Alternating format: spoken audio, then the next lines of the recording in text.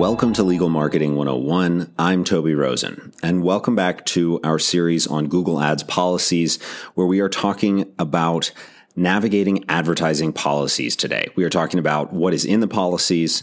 We are going to talk about the restrictions on legal services advertising specifically, and we're going to go through a few examples of prohibited content and prohibited practices when it comes to Google Ads. And if you've listened to the first episode of this series, you understand that Google Ads' advertising policies really represent the cornerstone of general regulatory guidelines that govern the promotion of goods and services across not only Google, but it sort of trickles down into the rest of internet advertising. And a really comprehensive understanding of these policies is going to end up being paramount to creating effective and compliant advertising strategies. And because these policies encompass a really diverse range of standards and restrictions that are, like we said, I don't want to get into the politics of it. Let's say they're aimed at maintaining a safe, transparent, and user-friendly advertising environment. So these policies govern pretty much everything. When that means it comes to ad content, targeting criteria, user experience, even what content you can have on your website. And all of that feeds into Google's ecosystem. So they have this vested interest in upholding that integrity.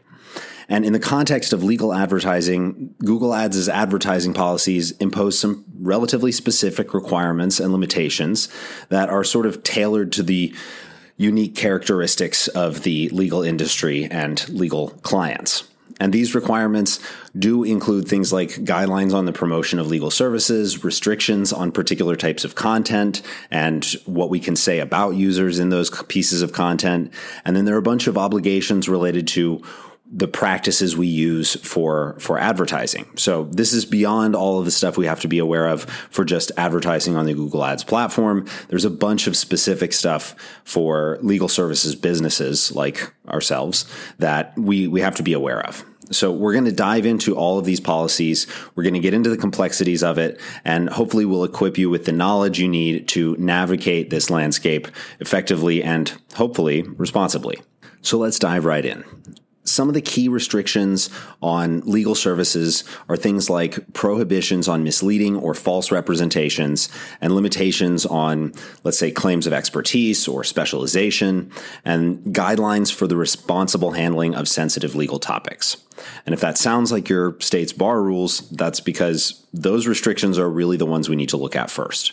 So before you even jump into Google Ads, you need to be looking at what your state says about not only advertising, but online advertising if they've addressed it specifically. Some states have, some states haven't. Some states do a really good job of having, flexible limitations. Some have some really odd compliance restrictions that are just something we have to deal with. And that can be frustrating, but it's where we have to start. So not only do we have to adhere to these jurisdiction-specific regulations that are, relevant in our respective regions, but we also need to look at the restrictions on content and on practices for lawyers with Google. So let's get into the Google part of that as well, because you should have the bar stuff down. So before I go ahead and list off the specifics, you should understand that there are really three types of restrictions that you can have on content. And the one we're all really worried about, obviously, is prohibited content. That's content that you can't advertise on the Google network at all. And a lot of the time you can't run it through organic. It's just bad stuff. So prohibited content is the really bad big red X on it kind of content. We're going to go through what that is in a moment. For most lawyers, that should be relatively easy to avoid. Then there's restricted content. And this content is content that you can advertise, but there are limitations on that. Where you can run this content, there are limitations on what you can use next to particular types of content, what you can and can't say.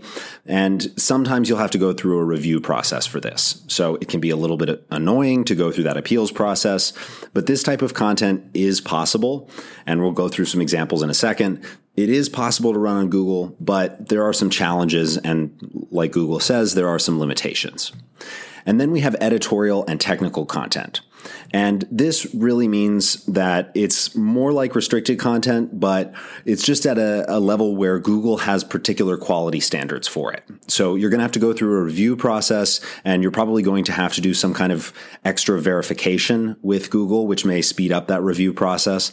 But this kind of content is not really something most legal advertisers need to be worried about, even though we are talking about editorial and technical. We don't need to worry about this too much. We generally are going to fall into just completely allowed content, or we'll fall into restricted content.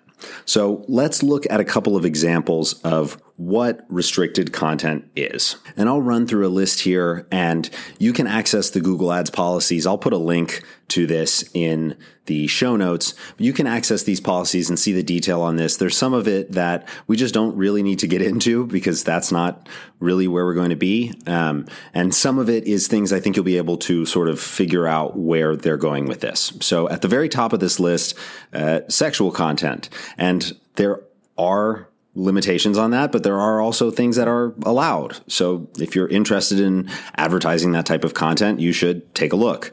Alcohol is at the top of the list. Copyrighted items that you don't have the copyright for. Gambling and gaming is restricted. Healthcare and medicines prohibited. Political content is generally prohibited unless it is going through a particular verification process. And they also have something here about election silence periods. So there are a bunch of caveats to a lot of these policies. And the other reality of this is Google is just a company. So they can make these very broad. There is no legal standard for this, and they don't really have to do anything if they don't want to. So they're kind of able to do what they want. But we're also talking about financial services, trademarks, other restricted businesses. There's a whole long list here of other restrictions. And then there are restrictions on content that's made for kids, which is a big one, both on YouTube and really across all Google policies. But we have a whole list here of different types of content that are either prohibited.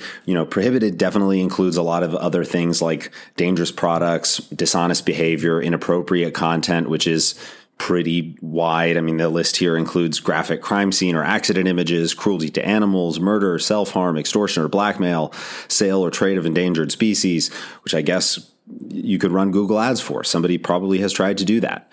But these examples in the list, they're not the exhaustive list of what you can and can't do. That's the big thing to remember with Google Ads policies, is that while there is a list of things, they can create whatever it is they want as it happens. They can say, oh, this isn't allowed because our reviewers, I almost said censors, our reviewers are not agreeing with what it is you're saying here. So Google has complete leeway to do whatever it is they want there. And while they do have a lot of policies like preventing keyword stuffing or preventing cloaking or particularly deceptive ad placements, yes, these are all really bad things in the world of internet advertising. And with Google, they can lead to pretty severe penalties. So that is something that is actually a good part of the policy, but in a lot of cases, it is subject to some element of human review, and usually that human review is triggered by a not-so-smart filter. So before I get into editorializing too much, let's talk a little bit about some tips for staying compliant with your ads and with your practices on Google, and some of the big things that lawyers can avoid to make sure that their ads stay live. And frankly, this is sort of the easiest section of the show, because the way you can really do this kind of thing is just by following the best practices for Google. And a lot of those best practices, while I'm definitely bashing Google a bunch in this episode, the best practices are generally aligned with what it is we want to be doing as advertisers. And you can leverage all of this stuff through creating these compelling ad campaigns that ultimately serves everyone's goal, giving users good content, you creating new clients, and Google getting your money for placing those advertisements. So, like I've said a couple of times in a couple of episodes, we do want to be aligned with Google, and we want them to align with us, and there should be a middle ground there. It doesn't always sort of materialize for us in the way we want it to, but it can be there. So first off, we want to make sure that our ads are really clear, accurate, and relevant to the queries and to the intent of the searcher. So specifically, we want to avoid exaggerated claims or misleading statements. This is something that is going to destroy trust with prospective clients. And we want to be reinforcing the firm's credibility, not only within the legal industry, but immediately on the page. So for instance, if we're talking about the number of active cases we have, we can be highly specific. If we have 124 active cases, we don't necessarily have to say 100 plus, especially if our nearest competitors are also using 100 or 200 or 500 plus. We could say 124 active cases, and we could update that once a week.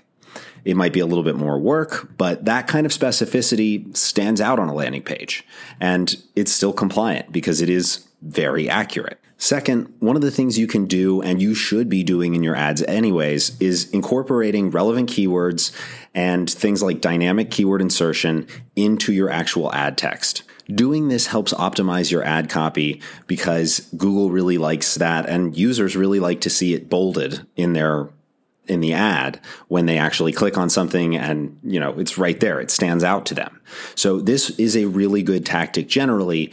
But the great thing about this when it comes to compliance is if this is an allowed keyword, then it's probably also an allowed ad text.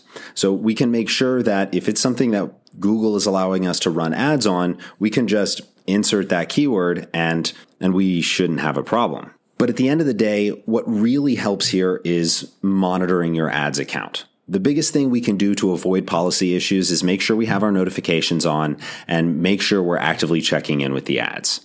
If we understand how the ads work and we understand what's doing well and what isn't, optimization is going to help us continue to grow our account. And really, when we're optimizing, we are going to be testing the limits of policy. Every now and then, you are going to get a disapproved ad. It's not something you should freak out about. It's something you should embrace and figure out where the limits are. What is it that you can and can't say? What is it that you can and can't claim in your advertising? And how can you push this to the limit? But just working in your account kind of isn't enough. One of the other things you really need to be doing is staying up to date on any changes to Google Ads policies. And fortunately, there aren't a ton of these. There are some, but there are not like a policy change every day like there is with an update on your phone. So you can stay subscribed to Google Ads' blog. I'll put the link for that as well in the show notes, because regularly reviewing these policy guidelines and understanding where the industry is going to help you adapt your advertising strategies and really mitigate risk of policy violations. It's not that policy violations are the end of the world, especially for us in the legal world, where we're mostly worried about having our remarketing lists taken down because we're running for family law.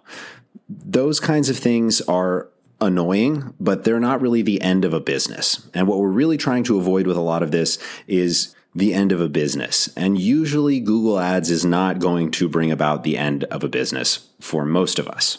But if you have multiple policy strikes or an increasing number of ad disapprovals, this is going to make your record with Google a little bit messier. And it's going to make things a little bit more difficult when you go through reviews. And it's going to make addressing compliance issues much more difficult to do before they actually escalate. You're probably going to have to go through more steps and waste more time if you have this happening often. So maintaining that clean advertising record and preserving that trust with Google, that is actually something that is not just an obligation for us in a regulatory sense, but this is really a strategic imperative, not only for firms, but for legal advertisers generally. Even if you're not working for a firm specifically, this is really important for your clients as well. If we prioritize transparency and integrity and user trust and user experience in all of our advertising, the lawyers that we're talking about here, which is you, and the small law firms we're talking about here, which is you can build sustainable long-term relationships with clients and help uphold your reputation,